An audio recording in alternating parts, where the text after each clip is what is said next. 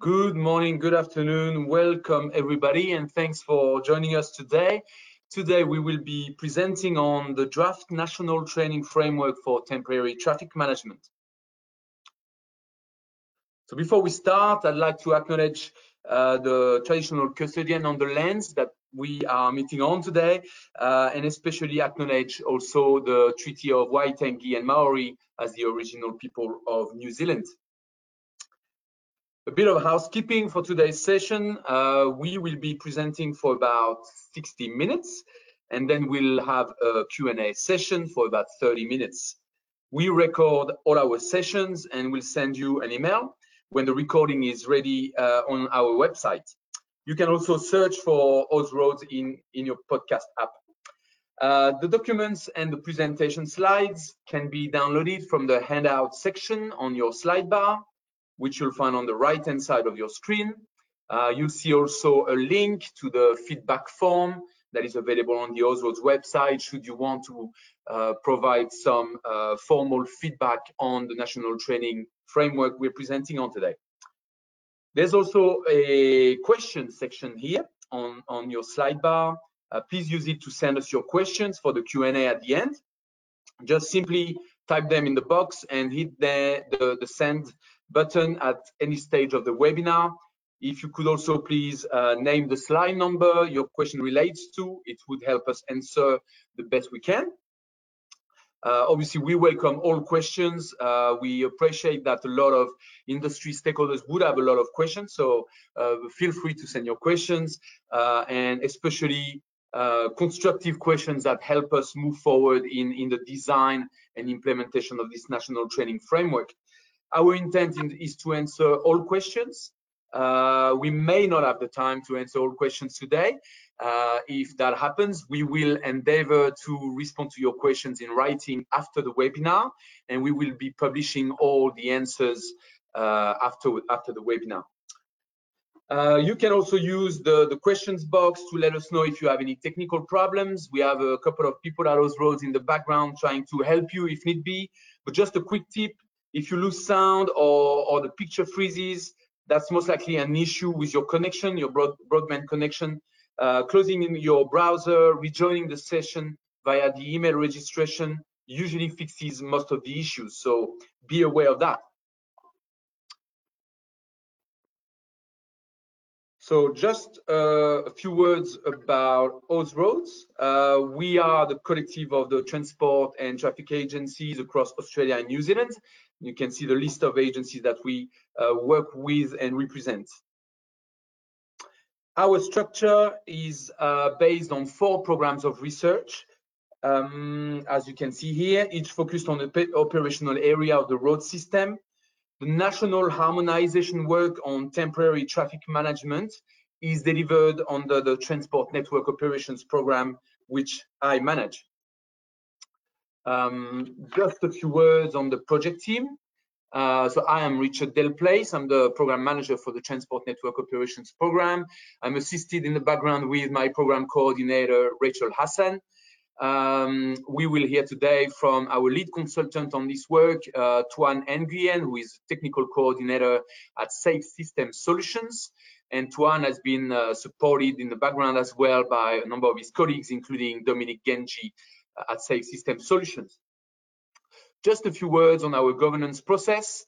We at Ausroads bring together all our member agencies, all road transport agencies across Australia and New Zealand, across different disciplines. For this work on temporary traffic management, we have established a temporary traffic management technical reference group, which brings representatives from all our member agencies. We at Ausroads facilitate the discussions with all the representatives and lead the negotiations to establish a national training framework. Following this work with all the subject matter experts from the different agencies, we then report to another group called the Network Task Force within Ausroads, which is a director level with representatives from all the member agencies. Once we've achieved a certain level of agreement and approval with the Network Task Force, we are then allowed to progress to our board to seek approval to put things into practice, which is the standard process we will be following to activate the national training framework in due course. As you can see in this slide, we are obviously welcoming feedback from a broad range of stakeholders in industry beyond our memberships, as we recognize that the national training framework impacts and influences outcomes much broader than just our member agencies. A few more words around the temporary traffic management technical reference group, which we may refer at times as the TTM-TRG. Obviously, it has representatives from all of the state road agencies, but also representatives from local government, as you can see on the side there, with City of Yarra, Toowoomba Regional Council, and IPWA New South Wales being represented as well. Our work on temporary traffic management has been delivered across different modules. We have led some work over the last 4 or 5 years in delivering the initial version of the guide to temporary traffic management, which has been released in December 2019.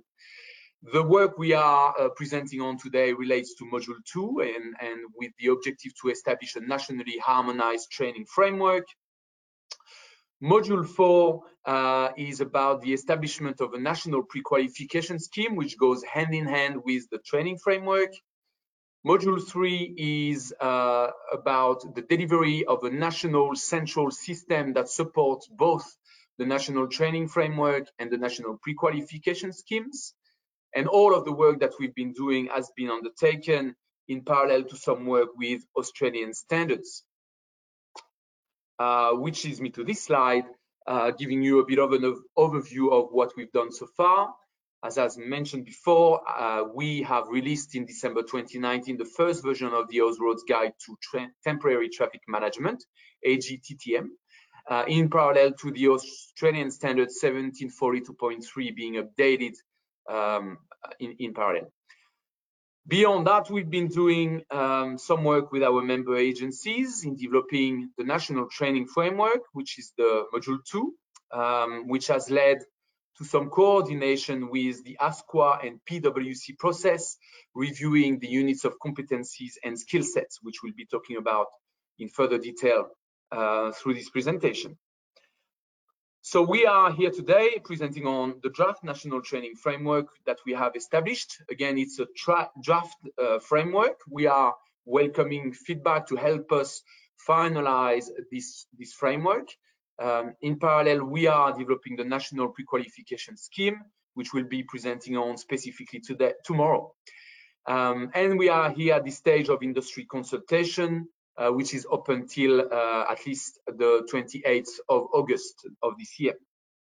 Following that, we will be taking your comments on board, further refining and finalizing both the training framework and pre-qualification schemes, developing national training resources, which we'll cover again today, developing the national system to support the training framework and pre-qualification scheme with a view to launch this national harmonization in action by mid-2021 or sometime in the second semester of 2021. Just a bit of a reminder on the Guide to Temporary Traffic Management, which I hope most of our audience today is familiar with. And if not, please feel free to become familiar with this documentation. We have released this Guide to Temporary Traffic Management in December 2019. It's made of 10 parts, as you can see here, focused on roadwork sites and the management of temporary traffic management at roadwork sites, covering aspects relating to planning, design, and implementation, and incorporating a lot of very practical and useful material that we hope can make things more efficient and also obviously more consistent across jurisdictions. The guide has been developed as best practice. It is maintained by Austroads through the Temporary Traffic Management Technical Reference Group that we convene. The Austroads member agencies are adopting the Austroads Guide to Temporary Traffic Management as their primary jurisdictional guidance from early 21. Obviously, there has been some slight delays in the practical adoption of the guide and mainly related to the COVID-19 disruptions. To note, Transport for New South Wales is considering referring to the guide, but keeping their guidance, their jurisdictional guidance as the primary reference. New Zealand, as also a member of Ausroads, are currently reviewing their code of practice for temporary traffic management, and we envisage further coordination between the Australian and New Zealand guides in the next financial year. For any questions relating to the guide, please feel free to send them to our standard email address, ausroads@ausroads.com.au, and don't hesitate to also connect and relate to your jurisdictional representatives if you need further information on their adoption of the guide. Now, let's talk more about today's subject, the National Training Framework. So, first of all, why are we here today and why is Ausroads working on this? So Ausroads over the last 4 or 5 years has been leading some harmonization work on temporary traffic management, and this is a mandate coming straight from our board with the objective for the National Training Framework to improve consistency and safety outcomes at roadwork sites. So what we want to achieve: consistent training across jurisdictions, harmonized and best practice, mutual recognition facilitated for the individuals and the registered training organizations. We want to put in place a central online database that allows better information sharing between all the stakeholders involved, support and improve auditing and compliance over time, and in the end also reduce and focus the work of registered training organizations. All road authorities represented on the temporary traffic management technical reference groups are what we refer in our draft documentation as prospective participating agencies. That means that they are planning to adopt the National Training Framework, but this participation is obviously needs to be ratified through the standard review and board approval process. So all agencies are expected to become participating, to the exceptions at this point in time of 2 specific areas. New South Wales, simply because New South Wales has seen, as of the 1st of July 2021, a transfer of responsibilities with regards to training from Transport for New South Wales to Safe Work New South Wales. Now, saying that, even if Safe Work New South Wales is not a member of Ausroads, there are currently some ongoing discussions between us at Ausroads and Safe Work New South Wales and Transport for New South Wales to find opportunities for New South Wales to come on board in due course. So the door is not closed on this aspect, and we are confident that we will find opportunities down the track for New South Wales to join the national framework. Beyond that, New Zealand has its own code of practice, and we refer you to their website for further information. As mentioned before, the local councils are part of Ausroads, and they are represented to an extent on the technical reference group. However, individual local councils are to decide for themselves whether they join and adopt the National Training Framework. And we are working with the state and territory agencies to better coordinate with the local councils within their jurisdictions to facilitate that work. So we are very much in favor of seeing local councils participating and joining the National Training Framework, but because of the sheer number of them, over 530 of them across Australia, we are working with state and territory agencies to facilitate this coordination. So on this, beyond the broad introduction that I've given, we are now welcoming Tuan Nguyen, our lead technical coordinator on the framework. Tuan, can you hear me? Yes, I can hear you. Can you hear me? Yes, perfect. I'm going to now be sharing this, handing over to you to present your slides, Tuan. Yep. And you should be seeing that coming through now. Okay, I am going to take over. So just confirming, can you see my screen now? Can you see the slide? Yep. Over to you, Tuan. All working fine. Thank you. Okay, thank you, Richard. Good morning and hello, everyone. Welcome to today's online sessions about the Ausroads National Training Framework. My name is Tuan, as Richard has mentioned, and I am dialing in from Melbourne today. We have a bit of a situation here at the moment, but we are doing fine, and we will overcome the challenges, I'm sure. So just a reminder that throughout the sessions, if you do have any questions, feel free to click on that question mark button there on the screen, type in your questions, and Richard and I and others in the background, we will go through them and we will endeavor to answer the questions. So as Richard has mentioned, AUSTRAD has released a 10-part guide to temporary traffic management like last year in December. And part 8 of the guide talks about the training framework. It set out the foundation of a lot of the things that we will talk about today. And today is really about expanding on that foundation, the principles that have been put into part 8 after a number of years consulting with the industry.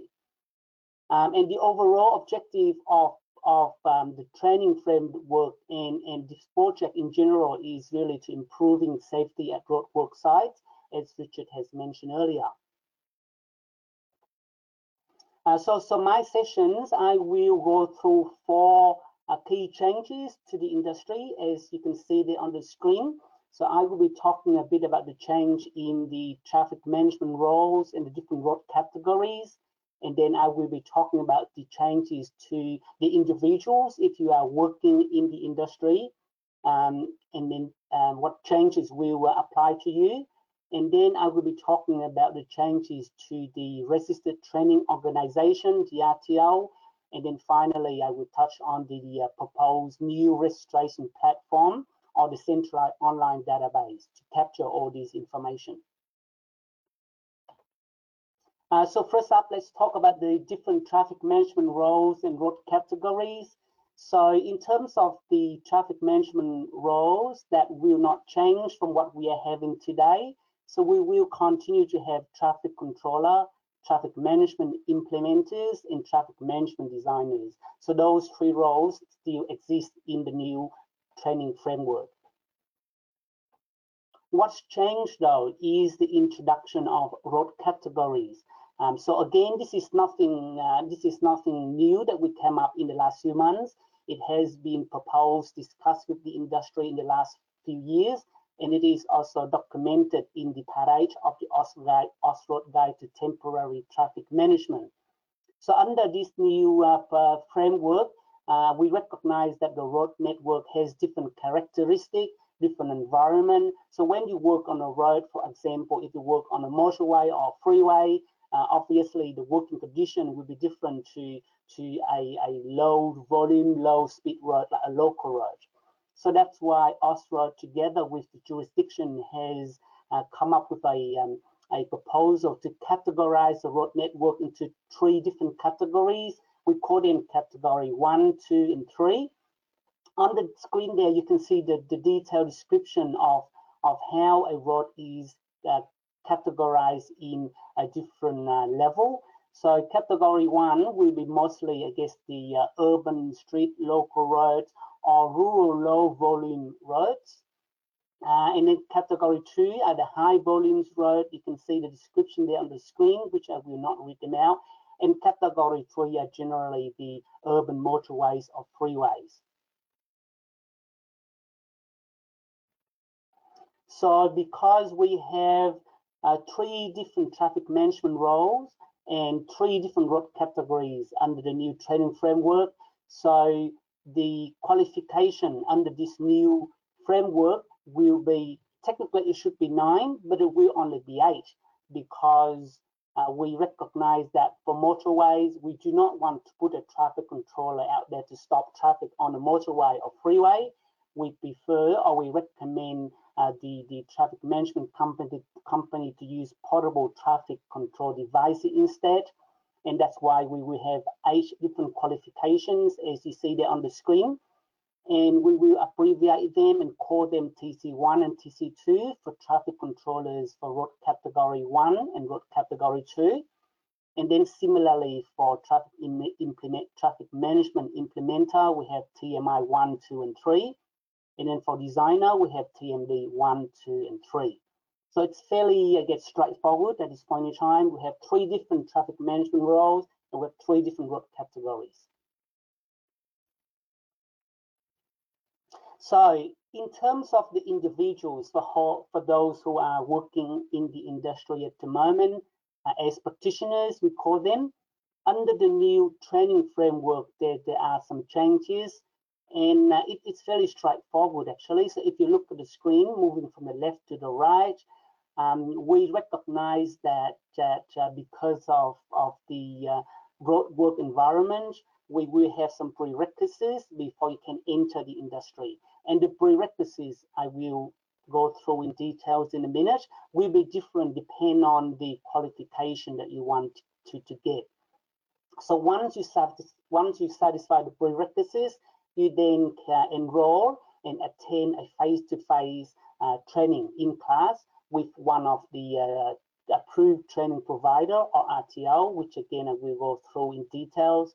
So after you attend the face-to-face training, the difference with the existing framework is you will get a statement of attendance instead of the statement of attainment.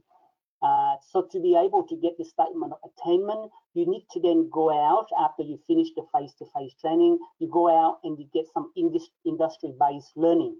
And that will be a hand-on experience that you work with the company.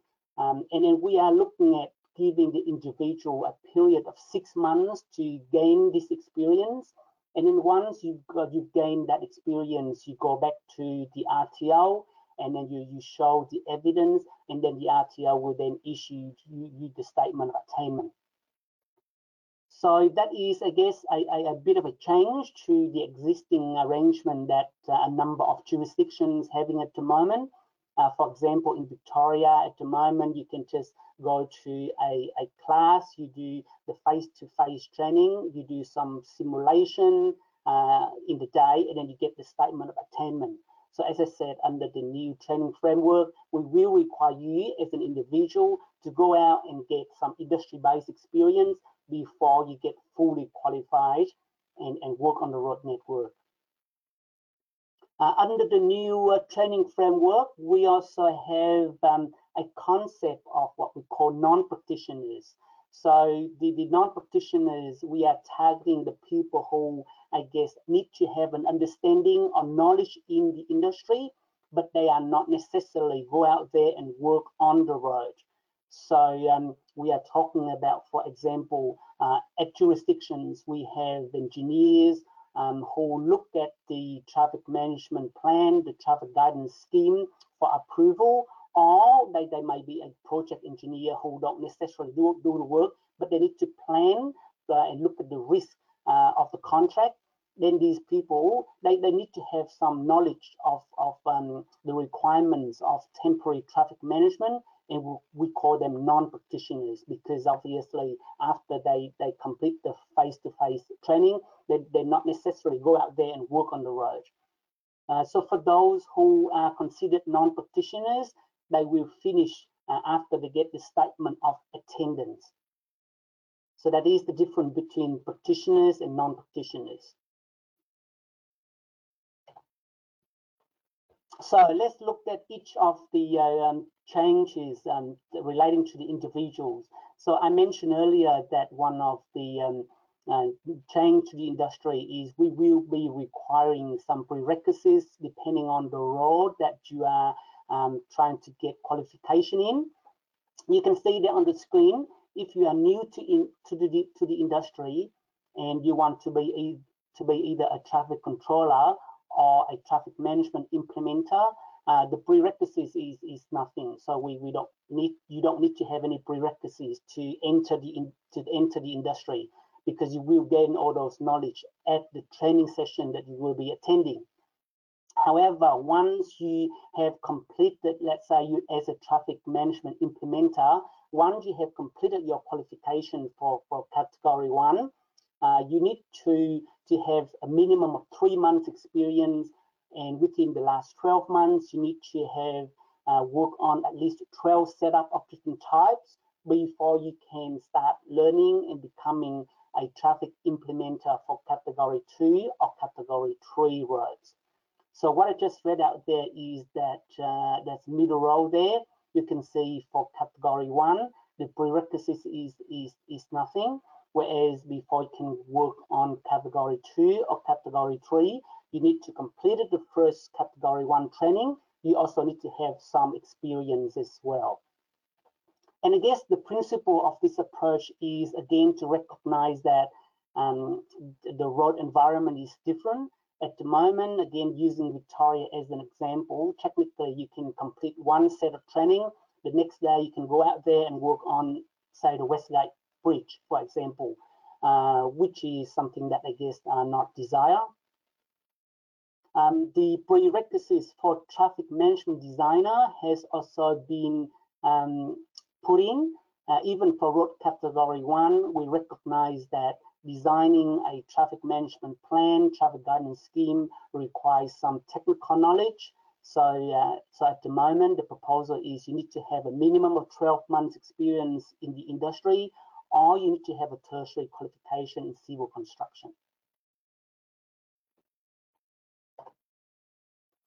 So I mentioned earlier, once you've got the prerequisites, you attend a face-to-face training with one of the approved RTO, and then you need to get some industry-based experience before you can be considered as a fully qualified practitioner. So on the screen there are some different requirements to get experience in the industry. And obviously, depending on what the qualification is, the requirement will be different.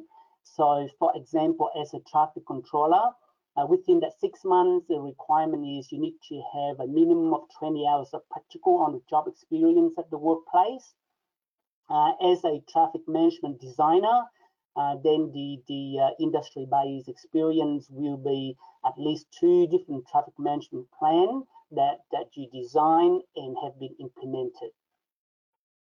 And you can see on the screen, depending on the qualification, again, the requirements is slightly different. You can read about all these details in your handout that you can download, but the principle is fairly basic. So you have the prerequisites, you attend the face-to-face training, you get the industry-based experience within 6 months, and then you become fully qualified. In terms of progression pathway, which is another difference or change in industry, is what we are looking at for new people coming to industry. They should start off with category 1 road, where I guess the risk is lower. And then once you have completed the category 1 training and qualification and experience, you can move on and get qualification in either category 2 or category 3 roads. You can see there on the screen that from the level 1, you can go straight to either level 2 or 3. So you don't have to go 1, 2, 3. You can go 1 to 2 or 1 to 3 directly.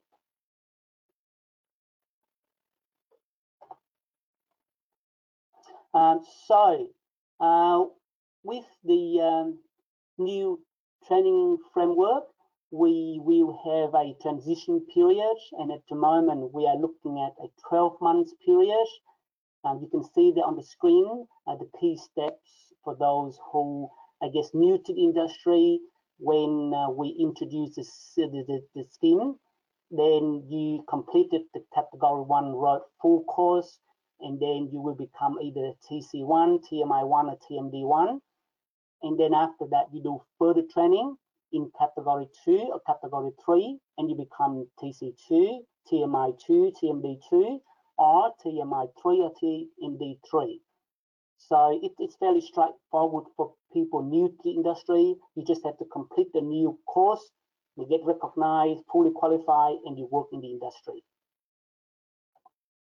For existing people, which is a lot of individual out there, what we are planning to do is there will be a refresher course that the individual need to do, and you have 12 months to do this.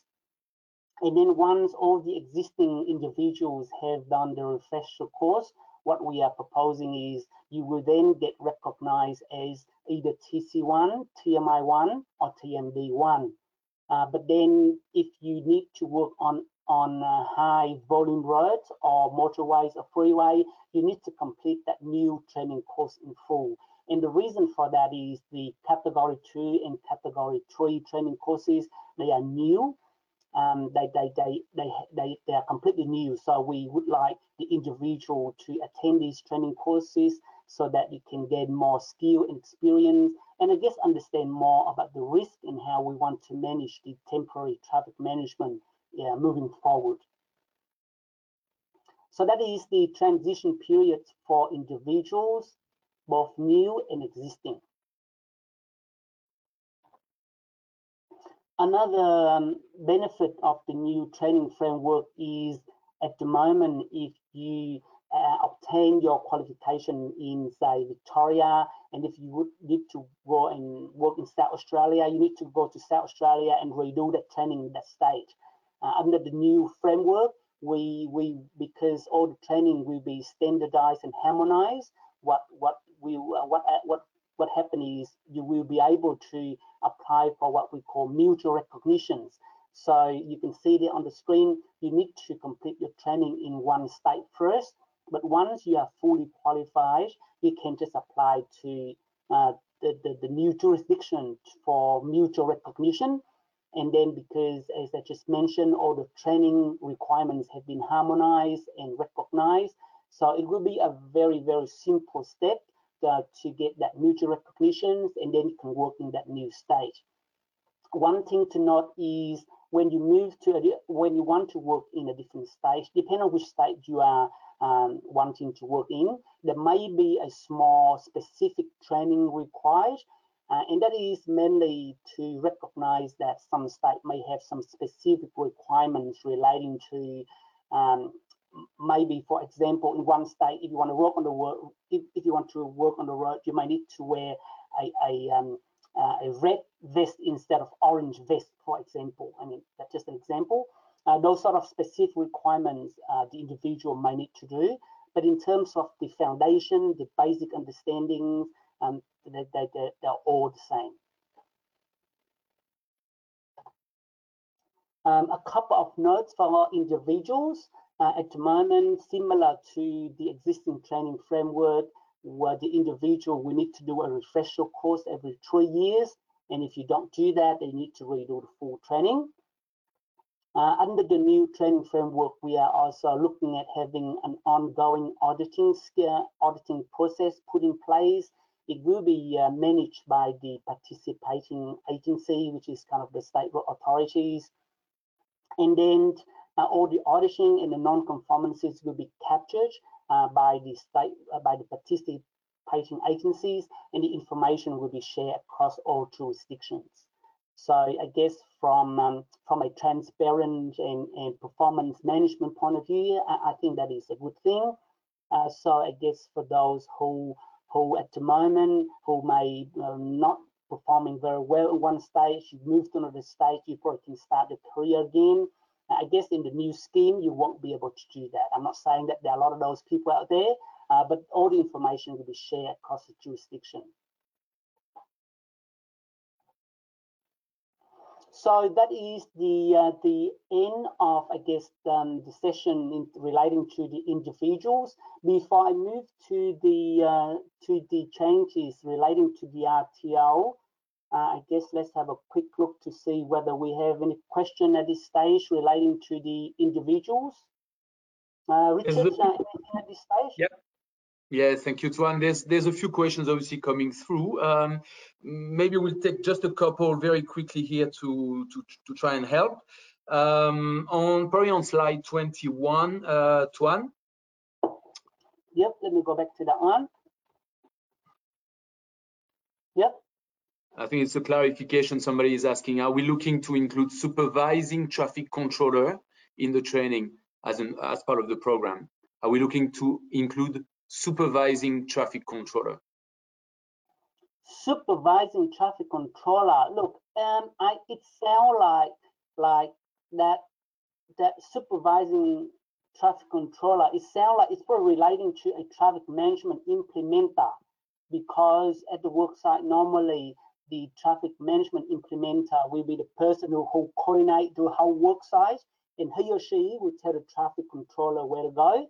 So if someone is looking at, so there isn't a specific role called supervising traffic controller, but it appears that that role is probably sit with the traffic management implementer. So I would suggest that people to do the traffic management implementer course, and yep. Yeah, thank you, Tuan. I think that's the clarification that was needed. Thank you. Just maybe quickly on slide 24.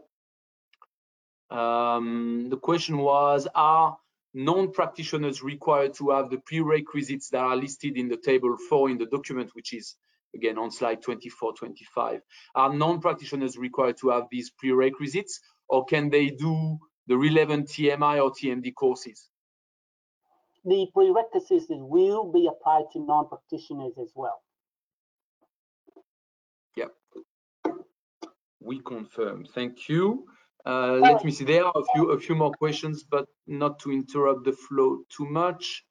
Richard, probably just further clarifying on that, because I'm guessing why the person is asking the question. So some prerequisites will require the on-site experience. So those on-site experience won't be required for non-practitioners. Yep. Moving on maybe quickly to slide 27. Quick question there. Tuan, if an organization only works within, let's say, category 2, how do we attract new traffic controllers with no experience? Well, under the new framework, if you need new people joining the company, those individuals need to attain the category 1 training, and then those individuals will need to get some experience. Now, in terms of the experience, if this particular company only do category 2 type work, those individuals can still get the experience on category 2 roads, so they are still recognized. I mean, obviously within that 6 months, the person needs to work under supervision, and those people will be able to gain the industry experience and then do the category 2 training, and then you can work on category 2 roads. Very good, thank you, Tuan. Another couple maybe before we resume the presentation. Slide 29. For existing practitioners, do they need to complete the practical experience components, or do they get recognition for what they have already done? They will get recognition on whatever they've done. Have we covered that in your slides, or is that coming a bit later on the transition process? For the individuals, we will cover a bit more, but very good. Yeah, that's got at the moment. Another quick question for TC1 and TMI1. As a prerequisite, shouldn't there be a minimum of holding a white card and driver's license? Let me go back to that screen. Yes, in reality, that will be probably the requirement, and this is where I mentioned earlier that some of the prerequisites might depend on the state that you operate in. So I think most states require a driver license, but in terms of the training framework, we don't capture those sort of things. But it is probably a good point. We can take that on board and note that. Because, yeah, look, I'm not sure whether all states require a driver license or not, but a number of states do. And those are the things that might be captured under the state-specific requirements. Very good, thank you, Tuan. And before we resume, maybe another question. Will the state authorities be the regulators of the training in slide 31? Yes, the participating agency or the state road authorities will play an important role in administering and rolling out and managing this scheme together with us. Austroads playing a facilitation or coordination role between the two, but the powers, the controls are with the participating agencies, whether states, territory, or local governments, by the way, depending. Very good. So I think we can resume the presentation there. Tuan, I think you were at slide 32 or so. Okay, that's good.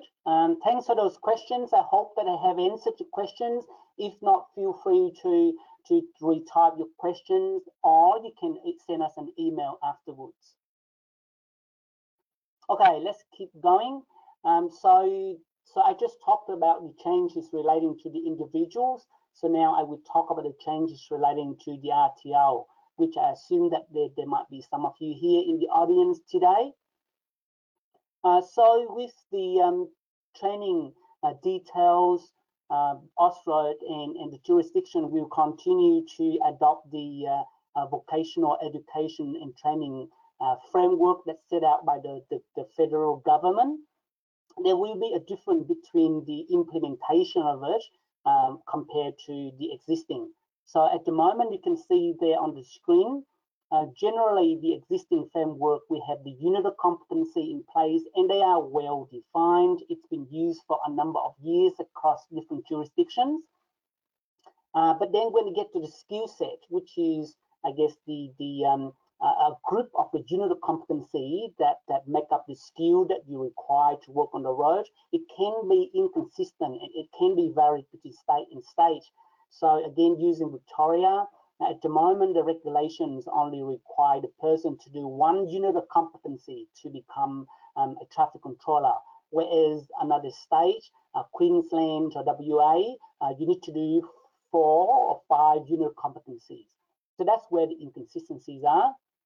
And then when they get to the training packages delivered by the RTO, at the moment, because the RTO need to develop their own training resources, so they can be different for obvious reasons. So that will create some inconsistencies out there.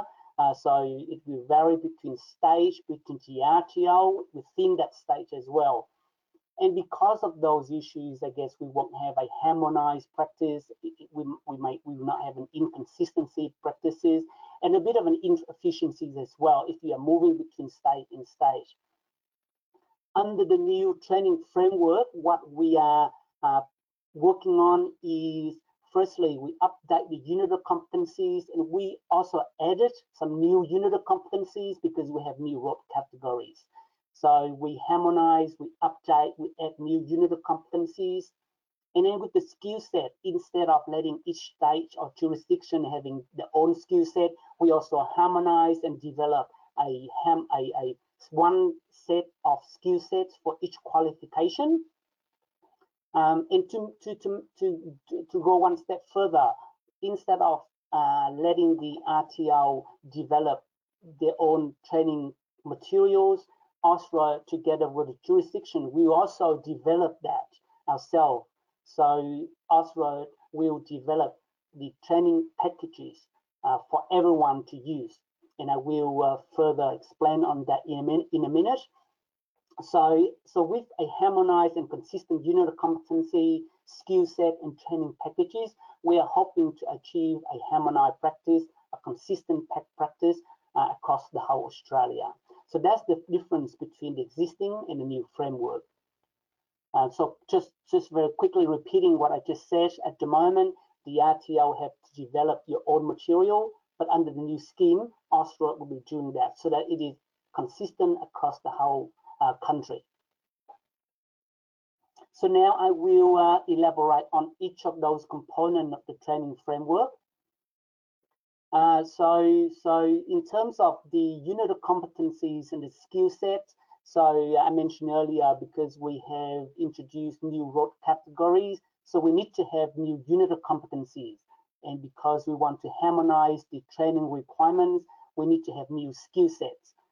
So Austroad has been working, providing input into the new unit of competencies in the skill sets, and the process of getting the new unit of competency and skill set added to the vocational education and training framework is managed through the Australian Industry Skill Committee, AISC, and there are also industry reference committees sitting underneath that providing, I guess, approval and endorsement to these unit of competency and skill set. And the whole process is, in terms of the interface with the industry, is managed by PwC Skills for Australia. And then the training package and the outcome, which is the second part of the whole framework, is managed by Austroad and the jurisdictions.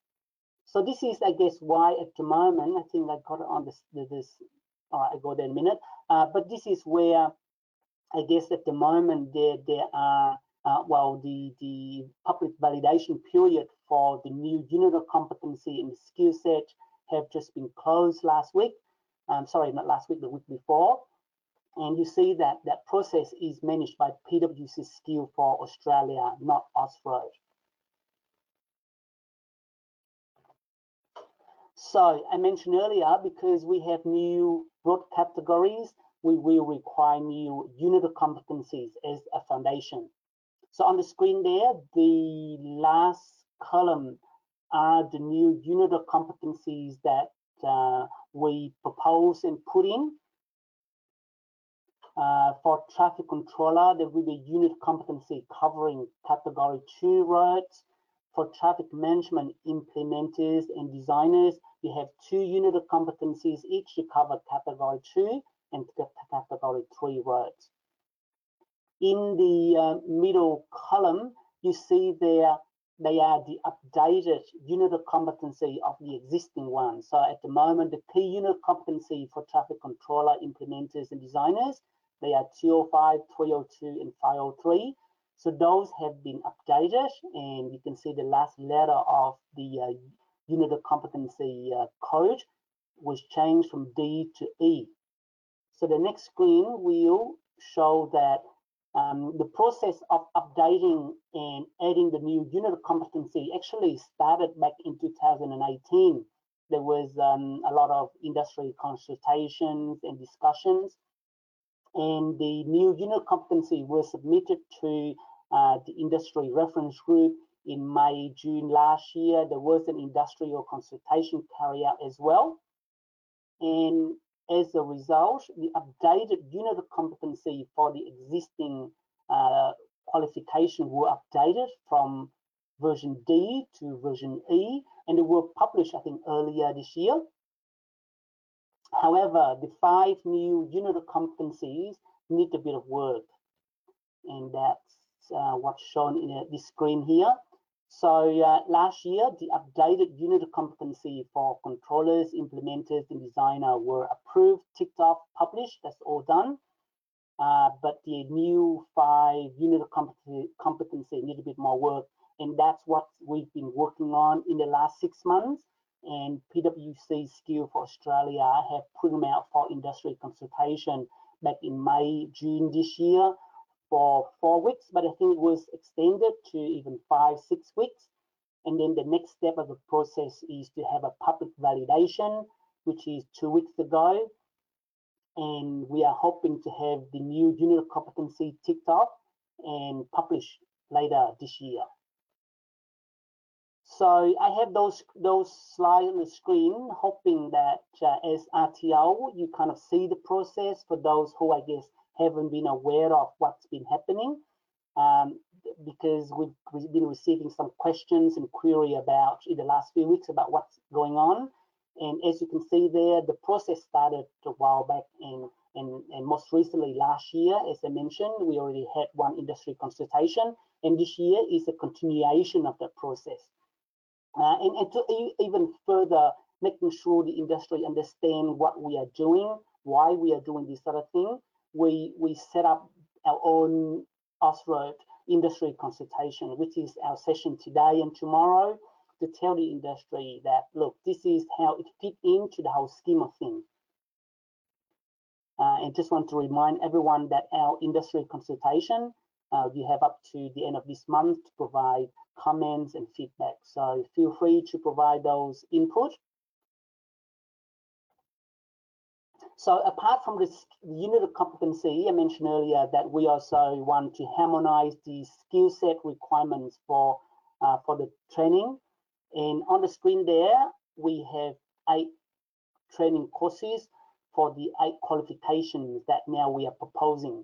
So 2 for traffic controllers, 3 for traffic management implementers, and 3 for traffic management designers. So you can see there the code on the screen.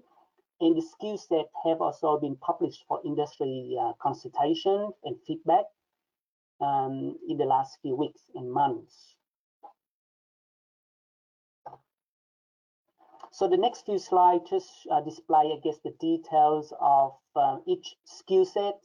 So the skill set is a group of unit competencies that you need to be qualified.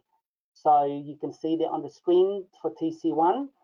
In Victoria, I keep on using Victoria because I know, I guess, the requirements down here. At the moment in Victoria for traffic controller, you only need to do 1 unit of competency, which is a 205. Under the new framework, you need to do another 3 unit of competencies. So that's a bit of a change, but it will be harmonized because all the skills that you see in the screen will be the same across the whole country. With TMI1, again, there will be a number of unit of competencies that will make up the training course for each group. And similarly, for traffic management designers, we also harmonize and specify what unit of competencies you need for each training course. So in terms of the progress, because the unit of competency and skill set are managed by a different group, so we are hoping by PwC Skill for Australia. So in terms of the time frame, we finished the industry consultation for the unit of competency and skill set back in June. We just finished the public validation period. The next step is the unit competencies and skill set will be presented to the industry reference committee for endorsement, hopefully in September, October, and approved and published later in the year. Once the unit of competencies are ticked off, they will be published on the www.training website. On the screen there, it's just an example. You see the unit 205 for traffic controller, which is the existing unit, and we updated it. Was ticked off and approved, so it is on the website at the moment if you go and search for it. So that's the details relating to the unit of competencies and skill sets. With the training packages, so I mentioned earlier that at the moment as an RTO, you need to develop your own training resources. Under the new framework, we want a harmonized, consistent way of training individuals. So Austroad, together with the jurisdiction, will take over that responsibility and develop the training resources for the RTO. So from the Austroad side, the training resources or material will be developed from the Austroad Guide to Temporary Traffic Management, which was published last year, so that it is consistent across the whole country. We will be having the new unit of competency and skill set, which I just went through, so that we set the requirements for the training resources. We are also looking at working with a number of RTO across the whole country. We are looking at setting up a working group involving a number of RTO to assist and I guess to review the training materials that we are developing. And together with some state-specific requirements, because we recognize that some state may have a specific requirement relating to traffic management. So we need to take those into account, and then we combine the two, and we will be providing a complete full training package for RTO. And this training package will have everything that you need if you are an RTO.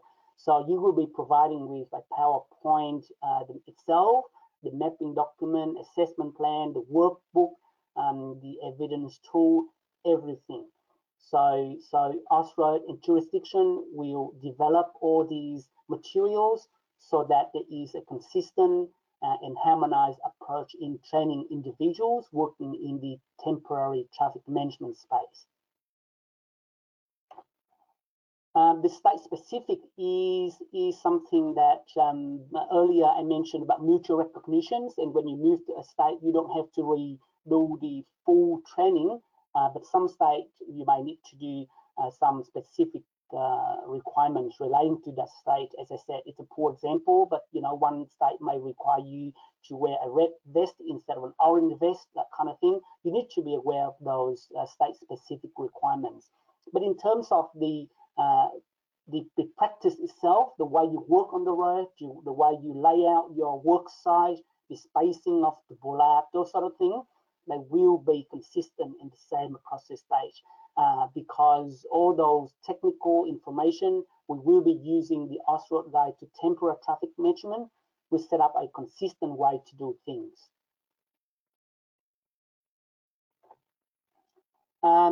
So once we've got the training packages resources set up, the process as an RTO is quite straightforward. However, there is a bit of a change, which you can see there on the screen. So to be able to train individual working in the traffic management space, you first need to be an RTO, and then you will have to apply for through an accreditation process, we call it, with one of the participating agency, and then you become what we call ATP, which is Approved Training Provider. So once you become an ATP, you will be given, or you can obtain, the full training packages, which I described earlier. And then you put that on your scope of registration with either ASQA or VRQA or TAC in Victoria and WA. And then you can start to deliver that training course. So there is an extra step there for most states. I mean, Queensland already has this approach in place for a number of years. And we more or less follow that approach, which is you have to be an RTO, then you have to be accredited, become an ATP, and then you take that training packages, put it on your scope of registration, and then you deliver. One change under this new framework is when you obtain that training packages and when you get accredited under the new framework, there will be a license arrangement put in place, and it is, I guess, to cover and making sure that as an RTO, you get the right training material, you deliver it in the way that we would like you to deliver the training course, and there will be also a fees involved in obtaining that right of training and provide that services to the industry. Anything else on the screen? I think I covered all that. So in terms of a transition process, similar to the individuals, we will be having a transition process in place for the RTO. At this stage, we are looking at open the system to the RTO to get accredited and become approved training providers from early next year. And then in between now and then, we will be working on the training packages so that they are ready, and the RTO or ATP can start rolling out the training from the middle of next year.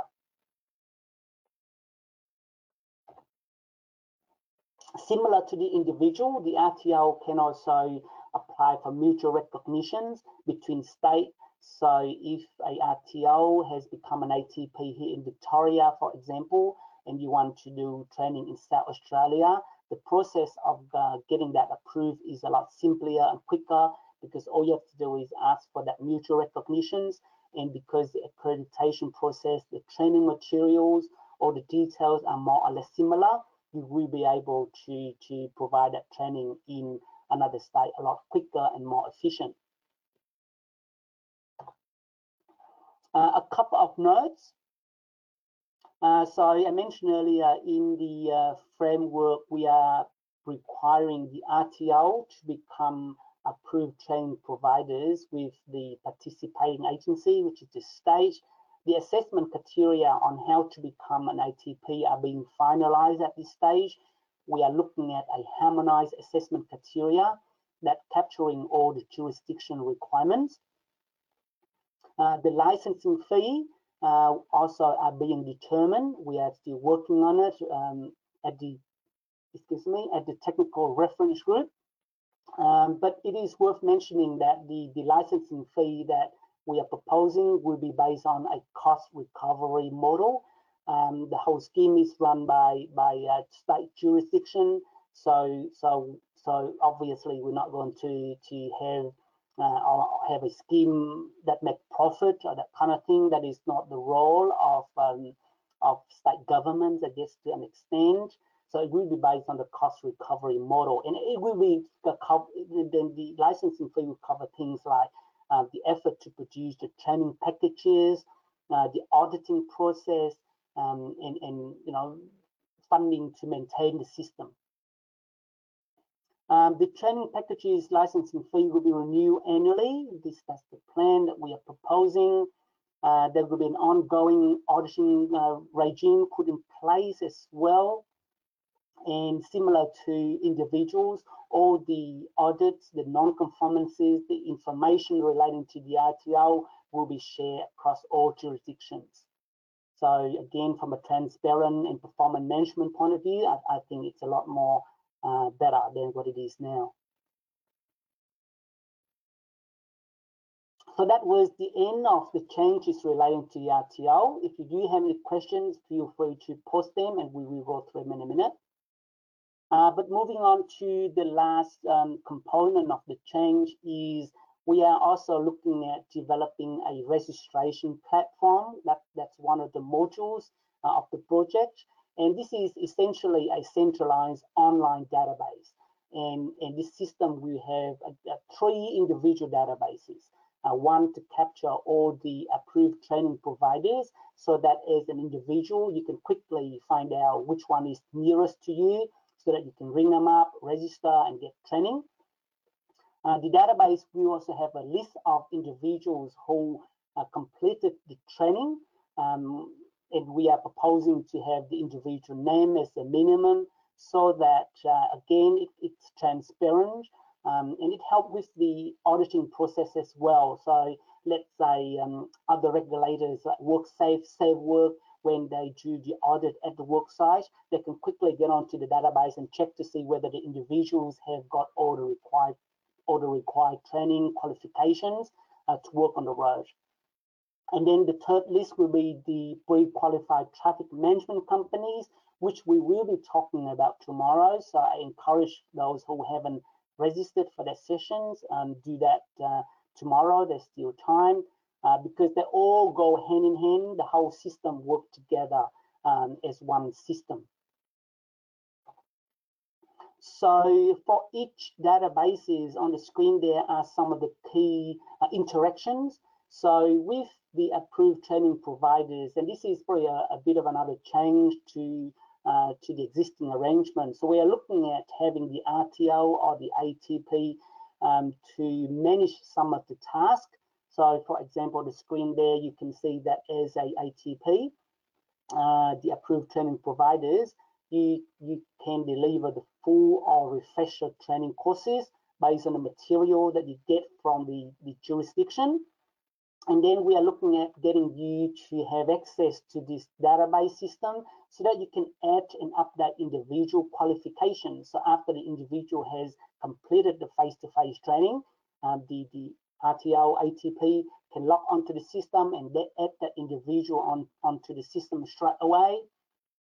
In terms of the prerequisites and the industry-based learning, we are also looking at having the RTO ATP assisting with that task. And then the RTO ATP also can deliver and check for any mutual recognition training if required. So there's a bit of, I guess, extra work for RTO ATP to be part of the new framework. As an individual, you can easily look at the system and see whether your name is on there after you completed the training, so that when you're looking for a job, you can easily show it to your potential employer that, look, I have completed the training, here is my evidence, everything is on the website. And the system will also send you alerts before the 3 years period so that you can organize your refresher course in place. those sort of things. And anything else after this? No, that's kind of the end of it. So I guess I just went through some key changes to the industry relating to the training framework. And a lot of the principle, as I said, already been documented and discussed in the past. It is captured in the part 8 of the Guide to Temporary Traffic Management. So feel free to download and read that document if you are new, you know, aware of this sort of thing. That document has a lot of principle and explanation in place of why we are doing this sort of thing. And just now, I guess I went through the next stage, which is the implementation of what we set out to do with a goal of improved safety at road work sites. So that is the end of it. So I pass it back to Richard, I think, and then you can talk about what's next. And we've got a Q&A session coming up. Thank you, Tuan. Hopefully you can see my screen, just to confirm with you, Tuan. Yes, I can see your screen. Yep. Okay, so thank you for the details. We'll go through some questions in a minute, but before that, just wanted to recap what's next on the project from an Austroads point of view. As obviously you know, we are undertaking this industry consultation and welcoming any feedback by the end of this month, 28th of August, as per the details included there. And as mentioned before, all comments will be responded to and will be published on the Austroads website as well. Beyond that, we are currently working on refining the national training framework based on this industry feedback. We will be refining the framework based on the industry feedback and any inputs you may provide, with further industry consultation if required down the track, as we appreciate a number of dimensions or aspects of the framework are still being discussed and designed with the transport agencies we are working with. The units of competencies and skill sets are expected to be approved and published in late 2020 as per the ASQA process and coordinated by the PwC consultant, as you would have heard before. So we are very much, from an Austroads point of view, working with PwC and ASQA to align all of these efforts together. Following all of this, we will seek approval of the national training framework from our board, from the Austroads board in late 2020 or early 2021, depending on how things go in finalizing this framework and addressing the comments and feedback from industry, obviously. We are continuing the development of the national training packages that Tuan mentioned before, where we hope to progressively release this material starting from category 1 roads material and then subsequent road categories. In the development of the national training packages, we will be liaising with selected RTOs as well to try and get some input and feedback as well, acknowledging that RTOs have been developing their own training packages to date, and therefore you have a lot of capability and experience to share with us. And beyond that, we are aiming to procure and develop the central system or online database that we mentioned, with a tender to come in the next couple of months, September or October, hopefully. So just moving on to some questions. We've had quite a lot of questions, Tuan. So I'm just trying and group some of them. First of all, on slide 47, there were a few questions maybe that were answered after in your presentation, Tuan, but there were a few questions with regards to how the national training package will work and how, in comparison to the state-specific requirements, how the two will come together. I don't know if you can comment on this. Sure, I can see your screen. So look, the intention is the Austroads national training materials will cover all the technical requirements. So for example, how do you manage a mobile work site, how you manage a long-term work site, those sort of things. because all those practices we want to be harmonized and consistent across all jurisdictions. If you work on a road, and as the customers, if you drive through a work site, we want the customer to experience the same layout, the same requirements. So that will be the bulk of the training materials. Now, the state specific, as I mentioned, it is really to recognize that there may be some very specific state requirement, and we haven't got the details, but for example, in Melbourne, we have a vast tram network. And whenever you do work on a road that has a tram, there might be additional requirements of informing Yarra Tram, the tram operators, 6 months in advance, those sort of things. So if you are coming from Queensland to Melbourne and work, you need to know those sort of additional information. So that will be the state specific, and those state specific will be added onto the national training package, training material, and you have a complete training package. Very good. Thank you, Tuan.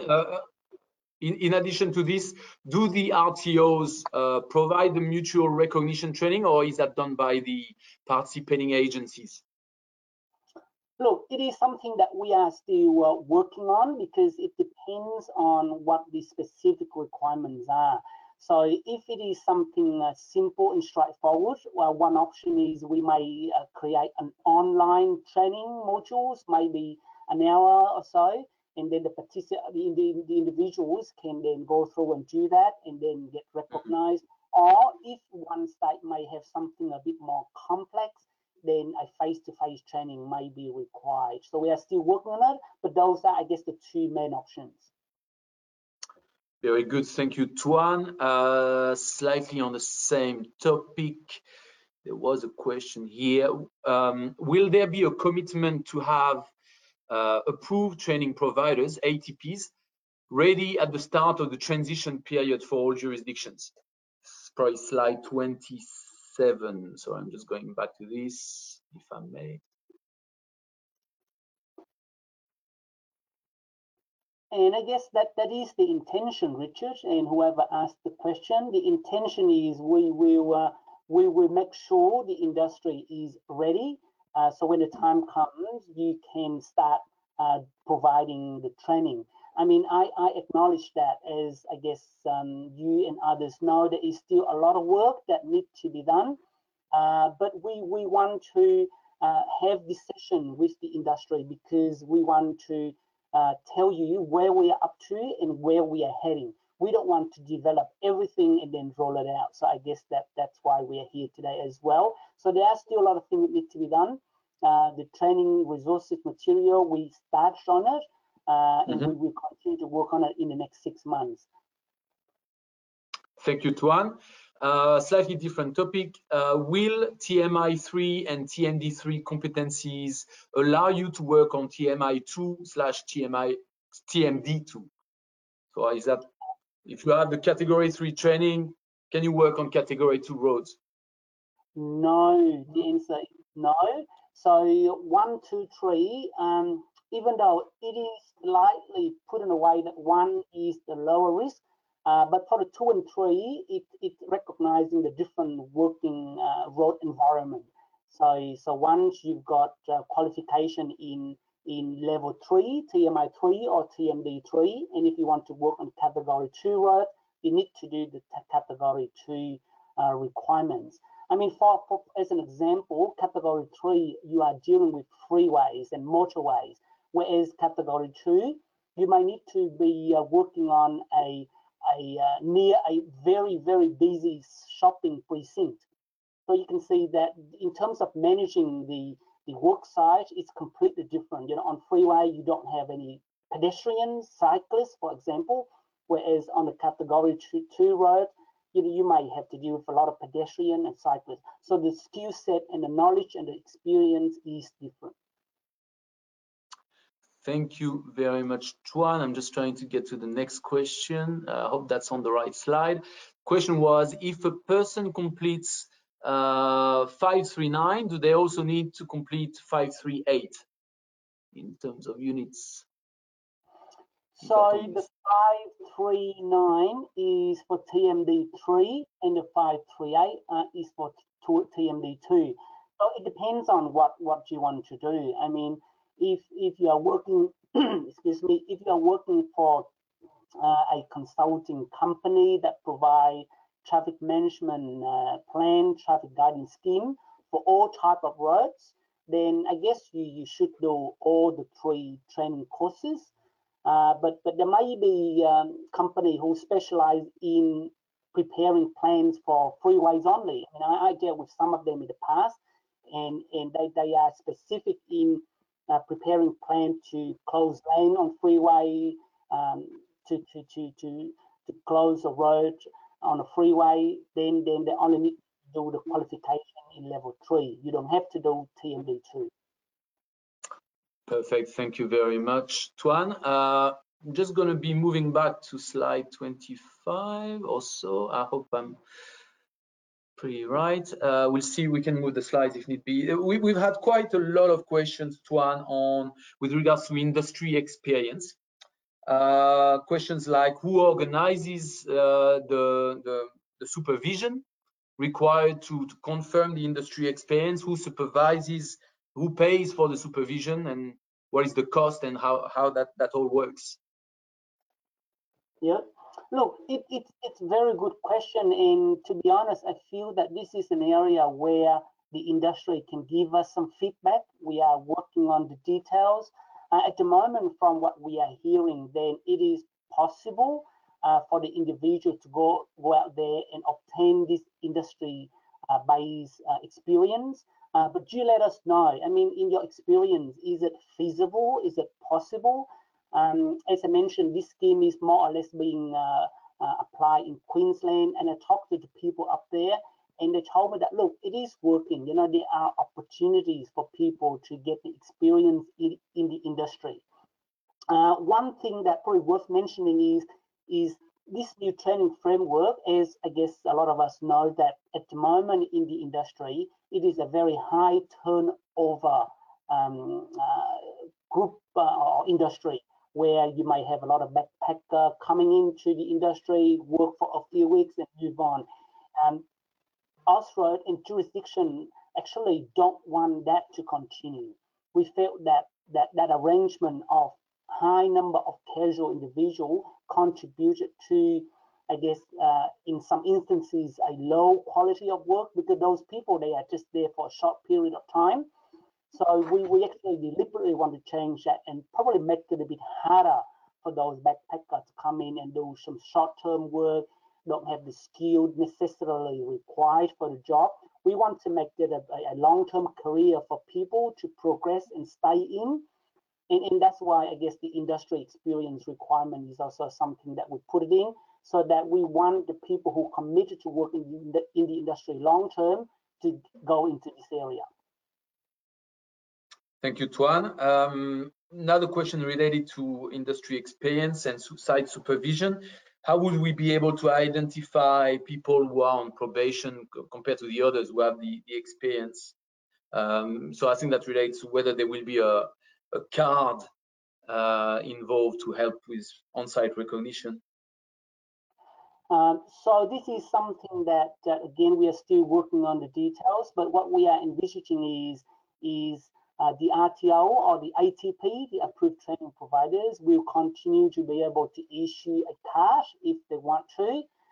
In some states, so for example, in Queensland, you have to go to the Department of Transport and Main Road, TMR, to get the actual license.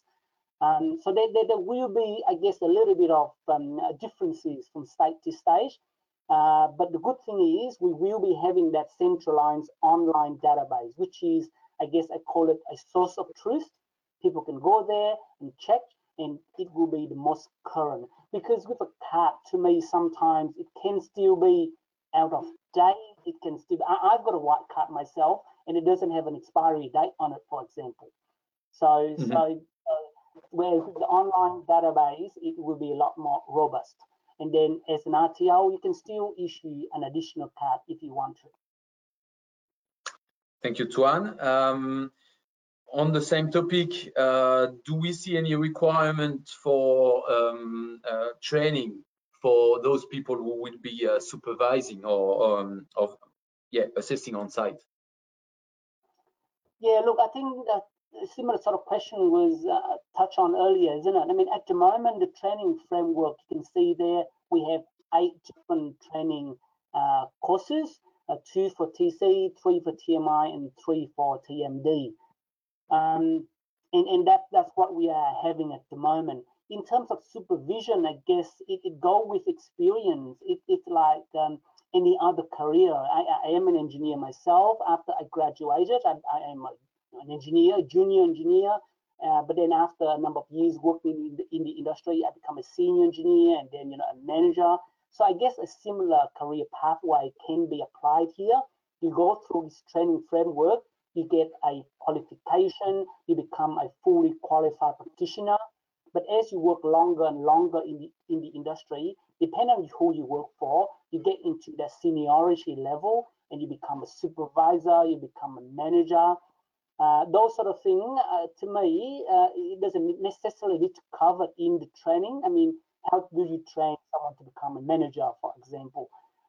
We may consider doing something like that in the future, I'm not sure. But at the moment, the 8 training courses are the foundation that we are providing. Perfect, thank you, Tuan. Probably still on that slide, you have mentioned that industry experience can be gained for category 1 using category 2 roads. Can industry experience be gained for category 2 on category 3 roads?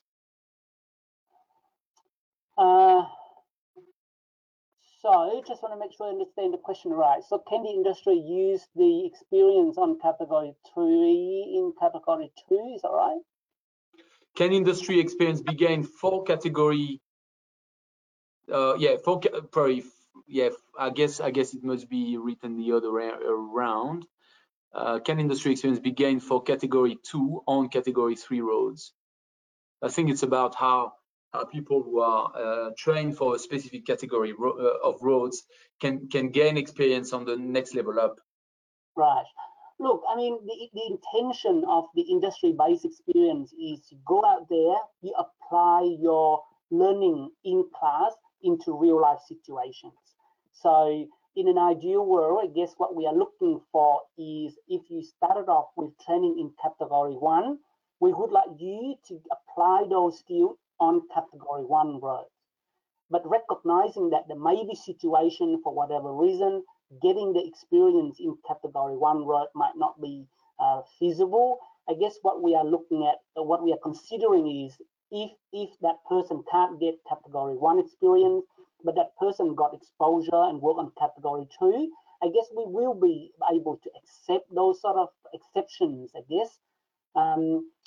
With 2 and 3, to me, I feel that they are 2 completely different road environments. So at this point in time, I'm thinking that if you study and learn category 2, but then you have experience in category 3, it doesn't seem to make sense, because if you see that you will have an opportunity to work on a freeway, then shouldn't you go and do the training in category 3 instead of 2? If you know what I mean? So I don't know why the person asked the questions, but we'll review that. Maybe along the same lines, maybe a bit specific, not sure if we have an answer for that one, but if staff are allowed to be on category 2 getting experience under supervision before they are accredited for category 2, is there a ratio of how many staff can be under supervision at one time? It's quite specific. Look, I don't think we go into that level of details, and perhaps the supervisions and the practitioners ratio or number will be covered more in the pre-qualifications scheme, because at the moment we're purely talking about the training regime. How do you get trained to become qualified and competent to work on the road network? Now, when you talk about supervision, the number of people should have skills, that kind of thing, to me, it's relating to a company itself, which we will talk about tomorrow, because when we look at the company, we will be interested in knowing how many supervisors do you have, how many on-site staff do you have, what equipment you have, those sort of things. Thank you, Tuan. What will be the likely duration of the TMD2 and TMD3 training courses? Or do we have a an idea of the duration of the different training courses on the national framework? Look, at this stage, very broadly, and this is yet to be confirmed, but we more or less try to match with the existing training requirements that we are having. So for traffic controller, we are still looking at having the course run and completed within a day. With traffic management designer, we are looking at 2-3 days. Personally, I feel that 2 is probably right, but we are working on the details of the training packages. It might need to go to 3, I'm not sure, but 2-3 days. Implementation 1 to 2 days, that kind of time frame, or maybe 1.5. Very good.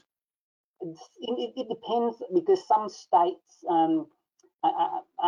I mentioned earlier, like WA and Queensland, I think the skill set already cover a number of unit competencies, so that won't change much.